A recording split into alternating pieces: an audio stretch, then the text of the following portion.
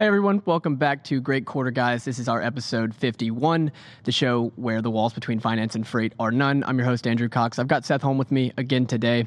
We've got a fun episode. We are going to talk about the logistics hiring explosion that happened in the last couple months. We're also going to talk about the SoftBank investment in Flock Freight. They recently raised over $100 million, led by SoftBank, of course, and we're going to talk about its potential impact to the LTL landscape. They're kind of going after a little niche of the LTL, and we think that it could have some promise, but there's definitely some questions to be answered. So before we do that, we're going to get into our Seat or No, Ode to Seat or No, Ode to Highly Questionable, Dan Le Batard's old show. I just heard last week that Dan Le Batard and ESPN are none anymore. They let him go, so they're going to get rid of that show. But we're going to keep doing You Care or Not because it's fun for us. And we've got some huge IPOs coming up this week. We're going to discuss two of them to begin with. The first one is DoorDash. They will begin trading tomorrow. It is the largest food delivery company in the country and is expected to price shares today ahead of trading tomorrow. It's expected to pick a price on the high end or above its already increasing target range of $90 to $95 per share, which would give the company a valuation of $36 billion. This is up from $15 billion just earlier this year and $1.4 billion in 2018. Seth, I'll start with you. You care or not about this DoorDash IPO? You care. And so I watched the roadshow, so did you. And, my initial instincts going into this were negative. And then, I kind of looked at the financials and dug into the business for about an hour, and I came away really impressed with it. And it's big, it's growing really fast. It's actually profitable, at least on an adjusted EBITDA basis. It's got a couple $100 million in free cash flow. Its take rates are ramping, and it's got 50% market share of the U.S. food delivery market, 58% in the suburbs. So, I could go on with these statistics, but it's growing 270% a year. And then they've got 5 million monthly dashers where it gets you that unlimited delivery for $9.99 a month. So overall, if this thing prices at the range where it's expected to, looks like it's about 7 times revenue for a company growing. People are all excited about Snowflake, as you know, it's probably the highest valuation in tech. You're talking about 100 times sales. This company's growing 2.5 times faster than Snowflake is, and it's you're talking about a 7 EV to revenue multiple rather than 100 times. Now, the margin potential is probably not there, but I've found it actually pretty compelling, unless it pops by 50 or 100%, which obviously, all bets are off at that point. Well, Seth, before I give you my opinion, do you think DoorDash or just food delivery in general is a stopgap to try to get these restaurants to the next phase, get us to a vaccine where people can come back in the restaurant? Or do you really think that food delivery has legs and it's here to stay post-vaccine, post-COVID? I definitely think it has legs to stay. It will decelerate. One other thing I found interesting that I forgot to mention in the roadshow, I thought it was really interesting. They called themselves a logistics company about 30 times, if I can recall. So I think they want to be valued as freight tech and thought of that way and not as food delivery. Now, if you look sequentially, the business, I think it did $200 million in revenue in Q1 of 2020, and it's up to an $800 million run rate in Q4. So, are you going to continue to grow 270%? No, but I saw that the one analyst so far who's picked up coverage, and usually analysts don't until months after the IPO because they're usually restricted if they're involved in the process. But he's estimating that it should grow 56% in 2021. That's still pretty attractive. Yeah. And if you look at penetration for food delivery. They had that chart in the roadshow, and I think off the top of my head, don't quote me, but I want to say it's 4 or 6%, and that compares to online travel agencies like Booking.com. You're talking about a 60% penetration for travel. So definitely, when you've got 50% share and you've got $1 trillion market like there you have with restaurant spending in the U.S., long way to go in terms of growth. Now, there's definitely going to be a slowdown, but I do think that especially if they can convert more users to that subscription model, while at the same time sort of balancing making money off of restaurants without angering them or feeling like they're taking all their profitability from them, then I think they'll have a winning model. I think that's a really important point, and that's working with the restaurants. You're working in a really low margin business. It's a tough business to be in. That's food and restaurants in general. So I think it's important for them that they're going to have to manage these long-term relationships with a low-margin business. And there's one thing that competitors are doing that I think they need to do more of, and that's helping bulk order things that they can order in general. So there's a company called Slice who does something similar to Grubhub and DoorDash, but they don't offer the actual driver. So they help with the logistics, they help with the order placement, they help you build website to help you take online orders, but they don't give you a driver itself. And what Slice does also is Slice is aimed at independent pizzerias, by the way. And so they help independent pizzerias bulk and buy pizza boxes, help them save money on pizza boxes. So I think it's things like that DoorDash needs to do more of. And then I also worry that DoorDash will eventually just get beat out by cheaper competitors. I mean, they take a really high rate. I think you said it was like 12% overall. On average, but as we talked about, I think they take a lot, significantly more from your smaller restaurant, whereas when they're doing deals with the McDonald's and the Chipotle's of the world, they're probably only able to, who knows, it's not disclosed, but maybe 5%. Right. So I just think working with the smaller ones, they're going to have to, if they're going to maintain these long-term relationships, I think they, one, are going to have to drop their take rate eventually. And then two, I think they need to work in bulk to help, maintain relationships in ways that they can use their size and aggregate to do so. There's another example. So Chow Now, I don't know if you've heard of them, but it's another similar startup to Dash. But again, they don't offer the driver. They offer everything but the driver. And they only charge $100 a month flat fee for their service. They've seen 5x growth in volume this year. They were about 500 million at the beginning of the year, now about 2.5 billion. So I think there's going to be a D2C, a direct-to-consumer movement at restaurants, and I think that companies like Slice and like Chow Now, without offering the actually delivery driver, allowing the company itself, the restaurant itself, to own that last mile, own the delivery of the food, I think more people will move to that. And I think that may be a spot where DoorDash loses some market share moving forward. But we'll see. I mean, I think it's a great company. Yep. I think, the subscription model is fantastic, $600 million roughly in annual recurring revenue. They can boost that up. I mean, who knows?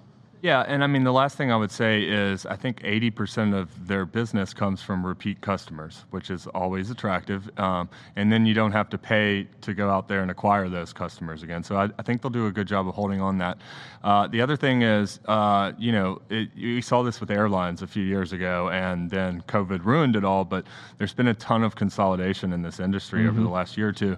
And I think that's going to really improve the economics. So SoftBank, in particular, funded majority investor in DoorDash, spent billions of dollars to take that 50%, but then they just bought Caviar from Square for a couple $100 million. Grubhub sold itself to Just Eat Takeaway, and which is a British company, and then who's the third one? DoorDash and Uber Eats. Uber Eats, yeah. Yeah, and so I think it's going to be a much more rational market. So if they can all sort of gradually lower their take rates and just let the market naturally grow, as I think it will, sort of in that long term, I actually think, everything has a price too. I think, it looks pretty good, at least where at that $90. All right, last question before we move to Airbnb. You said that 80% of revenue is from repeat customers, but do you worry there's a loyalty factor here, that there's not much of a moat? I mean, for me, if I'm getting an Uber or a Lyft, I go with whatever's cheapest every time, no matter what. I mean, I got to think other customers do the same. Do you think that is the natural evolution, bringing down take rates, or I mean, what do you think? Do you think there's a loyalty problem? I think there's better loyalty than there is with ride sharing. With ride sharing, it's pretty simple. You've got 2 apps, so I've done that too. But I generally don't go, I don't want to go in there and abandon my cart that I've taken the menu and then go delete everything and then go log out. There's less friction in price comparing with the ride sharing model, because you just open up the 2 apps right next to each other, and I would think that there's definitely. And honestly, I think Uber Eats take rate has been ramping, and DoorDash gave 50% discounts to, I think, most of their restaurant partners because they were hurting so bad during COVID. But that withstanding, I believe the general take rates for the overall industry, Uber Eats and DoorDash, have been rising a little bit. I mean, 12% to me, especially as we've talked about many times, I think, on this show, what a lot of restaurants do is if they charge 12% on average in commissions, they just raise the Grubhub menu and DoorDash prices by that, or as much as they can to sort of offset and eat a little bit into that fee. So we can move on to Airbnb. But I do think take rates, I don't think that you're going to see massive pressure on take rates. All right. Let's move on to Airbnb. So Airbnb is set to go public this week as well, with shares to begin trading Thursday. As I said, they are aiming for shares in the range of $45 to $55, which would imply a value of around $30 billion. What do you think, Seth? You care or not about the Airbnb IPO? I do, and I think you and I both love this one. I really like the, going into this. So valuation aside, I definitely prefer Airbnb. It has that global network effect, and they take more like a 15% off the top, and they have a great technology platform, and they basically have, they have that, what's that effect called? Anytime an investment has a verb, so Google it. Yeah, or right. Kleenex. Right. Yep. That's always Amazon. That's usually always a good investment, and they turn into huge companies. So they have that going for them. They were doing fantastically before COVID. The business got decimated in Q2, but it's really snapped right back. And then they've cut a lot of expenses in the meantime and sort of laid off some of that workforce, which, as if we can get the vaccine in most people's arms by sort of the second, third quarter of this year, I would guess that this business is growing 50 or 100% again, and that's on a $5 billion run rate. So, and then the margins I think are ultimately really attractive here, long term, and it's obviously just an enormous market. So, really sort of positively inclined on Airbnb, and I want to hear your thoughts on it too. But it's going to be about, in terms of the investment, I do think this one's going to be way oversubscribed, and it's going to be up probably triple digits when it starts trading. Yeah, agreed. I think this is going to be another Snowflake or even Lemonade the way it was. It quickly sold off, but it doubled there within a couple hours. I think you're going to see that type of demand on this stock when it comes out on Thursday. But yeah, my notes are that it, like you said, it showed really impressive resiliency. I think they went down like 80 or 90% in Q2 on total bookings. They quickly have snapped back. I think they're roughly 20% down year over year right now, which is incredible compared to the other hotelers and people in their industry. I also think there's a plausible path to profitability. As you said, they were doing really well pre-COVID. I think they notched one or two even positive quarters back then. So I think there's a much more plausible path to profitability for them, comparing them to DoorDash here. And they proved the value of the brand this year, which is something they highlighted in the roadshow. But they were spending boatloads of money on marketing, billions of dollars every year on marketing up until this year. They've cranked that down enormously.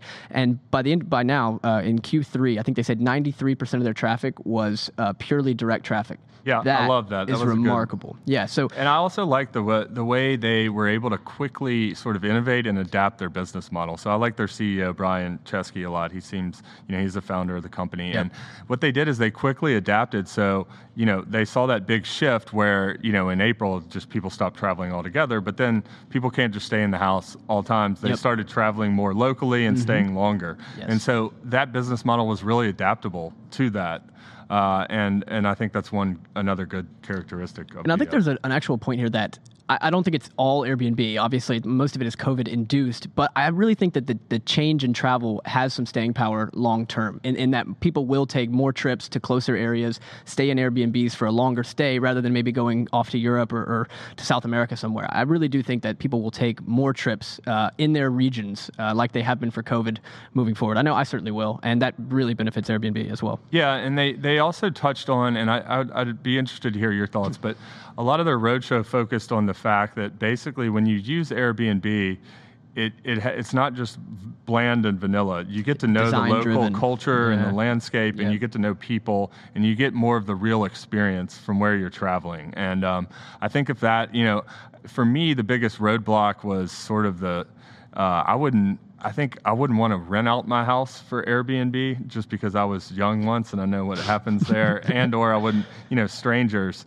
But they've done a pretty good job getting over all that sort of thing and handling it. Yeah, I mean, I don't want to go too deep on this, but them and Uber and Amazon as well, they've solidified the 5-star rating model both ways, to both user and to the leaser of the house, and that's completely proven trust. It's the in-app messaging, it's the secure payments, and it's that 5-star review system that builds the trust that allows strangers to sleep in other people's homes. It's really a remarkable thing. If you would have told me 25 years ago that I stay in strangers' homes every time I leave my house to go out of town, I would have told you you're crazy. Yeah, it seems just a little weird. It seemed really weird to me the first time I did Airbnb 5-10 10 years ago or whatever. But then you do it and you realize how easy it is and how awesome it is. All right, so let's try to fly through these next two to get to our main conversation. So the next one's on Apple Fitness. Apple Fitness Plus is set to launch in 6 countries next week. Initially, they've got a team of about 21 trainers to lead classes. This is a really hot space. We've seen Peloton stock exploding this year. We've seen the Mirror acquisition by Lululemon. Tonal's doing well as well. What do you think? You care or not about Apple Fitness Plus? I don't care, and I don't mean to be mean, but I think this is going to be a flop. I'd be happily proved to be wrong. I exercise a lot. I've got my Apple Watch on here, so I am probably in their prime demographic, but I just have absolutely no interest in this. And I also love Peloton, and this whole quote from Benedict Evans, and I respect him, from Andreessen Horowitz, but I don't think he understands that. I don't even think Peloton delivers their own product. No, they don't. They use XPO and JB Hunt final mile logistics. So the whole notion that Apple doesn't want to get into the transportation business, to me, just doesn't make any sense whatsoever, because they actually pay people to deliver that stuff for them. But yeah, I mean, this wouldn't be the first time Apple has come late to the party and then completely redefined the party. I mean, we saw this with Apple Watches, AirPods. I mean, the list goes on. So it wouldn't surprise me if it does well, but I agree with you. I have absolutely no interest in this. I think this is kind of just something for them to keep their margins up and move forward, be able to bundle different things together. I'm not too excited about it. I also hate working out at home. So I'm probably never going to be a Peloton user or an Apple Fitness Plus guy. All right, so the last one we got here is new car sales in China. They're absolutely booming. That's cementing the recovery story in the world's second largest economy. New vehicle sales grew 8% year over year to 2.1 million vehicles in November. Seth, you care or not about China car sales? I do. Tesla's doing really well in China. China kind of has a barbelled market, where we talked about, because you've got a lot of people buying these sort of high-end NIO and Tesla, and there's about 5 or 10 others participating in that market, and you're getting generous tax credits. Yep. And I think that actually the Chinese government's doing a really good job incentivizing the growth of the electric vehicle market over there, maybe arguably significantly better than we are over here. I'd agree. Because they realize that that's going to be the future, and they've got a lot of problems with pollution, and they don't have those sort of legacy GMs and pensions and 150-year-old companies that they've got to manage around. And so I think they're able to sort of come at it at a freer, fresher thinking approach. So I do care, and Tesla, they've got the Giga Shanghai going really well there. And so Tesla's interesting because they're one of the only, you can only rattle off maybe a handful of companies where the Chinese government has not only essentially blessed, but they kind of welcome American products into the country. Yeah, agreed. Tesla just got the approval for Shanghai-made Model Ys to be sold in China next year. That was huge for them. Everybody expected it, but it was big news for it to come. Speaking of the Chinese government incentivizing EV, so EV and new energy vehicles, so I think they group hybrids in here as well, but that demand surged 128% year over year in November. They sold 180,000 EV or new energy vehicles in November alone. I don't know what the number is in the U.S., but I'd be willing to bet that's close to the full year number. Right, and I mean, you can understand that. I mean, if I'd like to buy a Model 3 one day, but they're 45,000, something like that, depending on if you add on the software. But yep. if they offer me a $15,000 or $20,000 incentive, I'd be a lot more likely to buy that car, and I think that's what you're seeing there in those numbers. Precisely. All right, let's hop into logistics hiring. It has exploded ahead of the holiday season and throughout the holiday season so far. So overall, the U.S. economy gained 245,000 jobs last month, as hiring slowed sharply from the October increase of 610,000 jobs. But package carriers added almost 82,000 jobs in November. That's the largest monthly gain in 23 years. Delivery, warehousing, and trucking operators added a combined 131,000 jobs last month. And these fields, so here's the big data point here. Those fields gained nearly 3 times as many jobs last month as in October and accounted for more than half of the increase in payrolls across the entire employment sectors in November. So let me repeat that. Logistics was half of all added jobs in November. Trucking payrolls do remain about 55,000 jobs below their level a year ago, according to the Bureau of Labor Statistics. So Seth, what do you think, man? Is warehousing the new retail? Are we just going to see constant growth in warehousing here for the next few years? So by warehousing, do you mean all encompassing, like a lot? So 82,000 of those jobs were in parcel, which is stuff like UPS. You're talking about e-commerce, and then the fact that the mix shift from physical retail to e-commerce. Yeah, I mean, I do think that a lot of that is permanent. Same way with food delivery, and same way with spending on goods. I do think you're going to see some natural deceleration there, but the overall economy should grow better too next year. So there could be a little bit of an offsetting effect there. But really impressive when you add these together. I mean, you're talking about over 200,000 jobs of the 245 within transportation and logistics. So, and then when it comes to trucking, you're starting to see that tick up, and we can get into that a little bit more. We discussed that, I think it was 2 weeks ago. These new truck orders just continue to surge. I think they tripled year over year, which in the latest month. So whether they're going to be able to seat those or not, but you're still down 55,000 year over year, which is a couple percentage points on a little over 2 million drivers.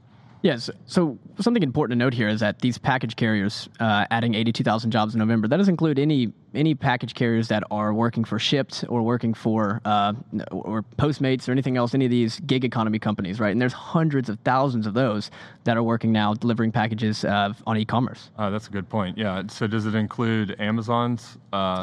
If they were employees, I think it would. Yeah. But if they're contractors, then no, it wouldn't. Yeah, so you got to think probably, this number's probably significantly higher. more, because that's going to be a lot of people. Yeah, I mean, I think I read Shipt alone has 200,000 people delivering goods from, and most of those are coming from Target, but it's remarkable how many drivers and how many people they have out here delivering goods. So how quickly, let's talk about trucking for a moment. Since everything else is exploding, trucking's still a little bit behind. I think we're about 4%? I think it's about 4% below pre-COVID employment levels. We're seeing these massive truck orders. We're seeing massive trailer orders. How quickly do you think we can recover to pre-COVID employment in the trucking segment? A good question. I would say, if I was just to take a stab in the dark at that, I would say 6 to 12 months. Or back to pre-COVID levels. Yeah. I don't think, so wages are going up a lot. Yep. Vaccines are probably 6 months off.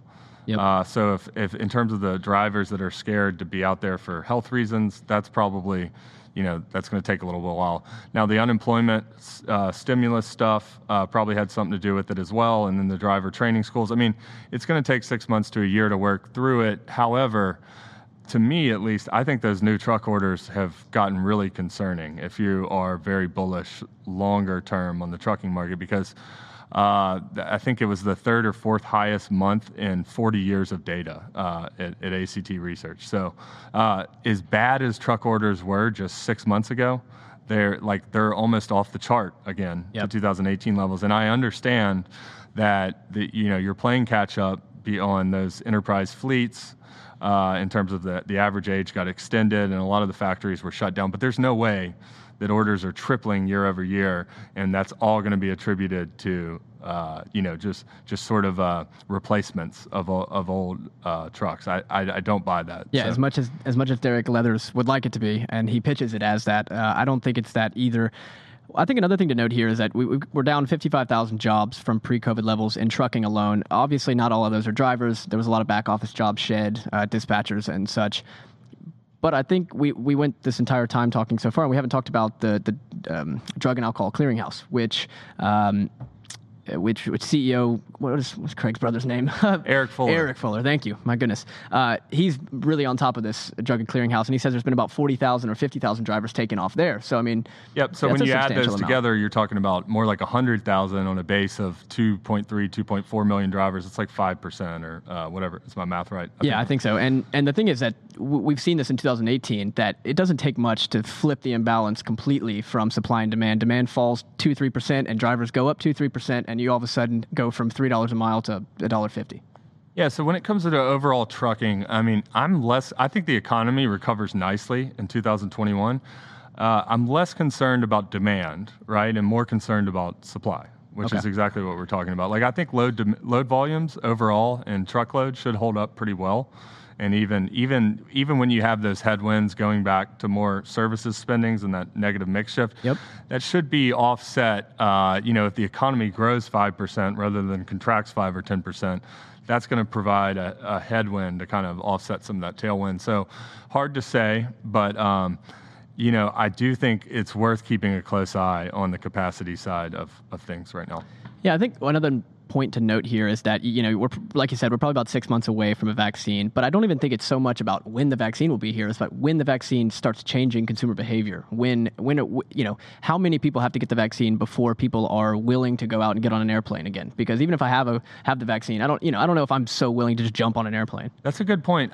For me personally, if I got the vaccine, I think I'd be pretty fearless in terms of going. Wouldn't you? I mean, possibly, I'm not afraid to go fly anymore. Yeah, I mean, I'm not even afraid to fly now. I would think it'll be pretty. In other words, I'm trying to say I think it'll be pretty quick, faster than people think. And I actually we don't have time to discuss this, but I have another contrarian thesis that I think that travel, and this is leisure travel, in 2021, by the back half of the year, will be a lot of if you annualize it, will be far ahead of 2019.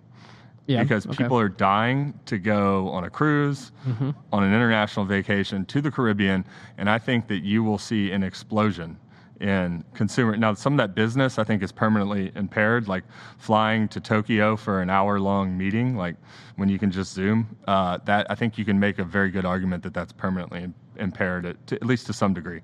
But I think travel will boom in 2022. For a lot of the airlines and cruises and all that kind of thing. Yeah, you're right. We don't have time to dive into it today, but I will put it on the docket for the next couple of weeks. We'll get into that one. So last conversation of the day is about the possibility for a new landscape in the LTL market. This is a big statement, but we're going to talk about the SoftBank investment in Flock Freight. So SoftBank just led a $113.5 million investment in California-based Flock Freight.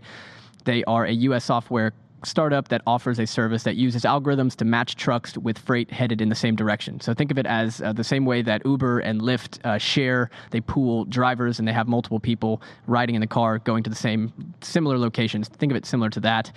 This latest round comes just 7 months after it raised $50 million back in February. The deal now values Flock Freight at roughly $500 million. Seth, you want to take a stab? Just give us 30 seconds if you can explain the business model from abroad, 40,000 feet up. Sure. Flock Freight, basically, so if you want to ship goods by truckload, right, forget intermodal and rail, but if you want to ship them by truck, you basically got three options. You've got a full truckload, you've got LTL, and you've got shared truckload. So what Flock Freight does is shared truckload. And what the pain points that they're trying to solve is a lot of time, LTL is characterized by its hub and spoke system. What that does is if you're only shipping a couple pallets, say you're a retailer or manufacturer only shipping a couple pallets a week, you end up paying more. It takes longer and it can be inefficient. Say it's going from the West Coast, it may stop at 5 terminals with 4 different line haul drivers, and then also you have to palletize things, and you're subject to size and space restraints. And so this aims to solve all those issues by using algorithms and technology to pair everybody, say Andrew's business and Seth's business are both shipping, X number of pallets, and they're both going from Chattanooga to New York, combine our truckloads together, save us all money, save us time, save us delays and damages. That's the idea. And we both have a little bit of skepticism, right? Whether it's because of the density or just the difficulty of the business. What do you think? Do you think it's possible for them to take a significant portion of the LTL market here? Do you think it's going to be possible? Yeah, sure, it's possible. I don't know. I don't think either of us know LTL as intimately as we know truckload. This business model sounds great on the surface. It is a big market. LTL is about $60-70 billion market in the U.S., so it's not that big of a company. I think they have a good idea and a good business model, and so I don't think they have to take any, just taking 5% of that would be, and LTL is fragmented, not nearly as much as truckload. I think the top 10 carriers in LTL have like 40%, whereas they might have 8%. So I think it'll be harder to take market share, but it's a big market and it's a good idea. Yeah, so here's a quote from the founder and CEO, Oren. I'm not going to try his last name, but his name's Oren. He said the technology requirements are really brutal. So when he was asked what he's going to do with the money, they said they're going to focus on technology, hiring engineers, hiring machine learning people to build out the program. There's huge network effects here that every customer they add, the better it is for everyone else. But I just don't know. There's a lot of density problems. You're going to have to have a lot of people in Chattanooga if you're going to move a full truckload, on a consistent basis from New York or from Chattanooga to New York. So Yeah. I am skeptical, but I'm very excited about the idea. I love all of these new companies that are coming in and trying to go under niche inefficiencies in the market. Baton's another one. We saw them in the Freight Tech 100 or Freight Tech 25 this year.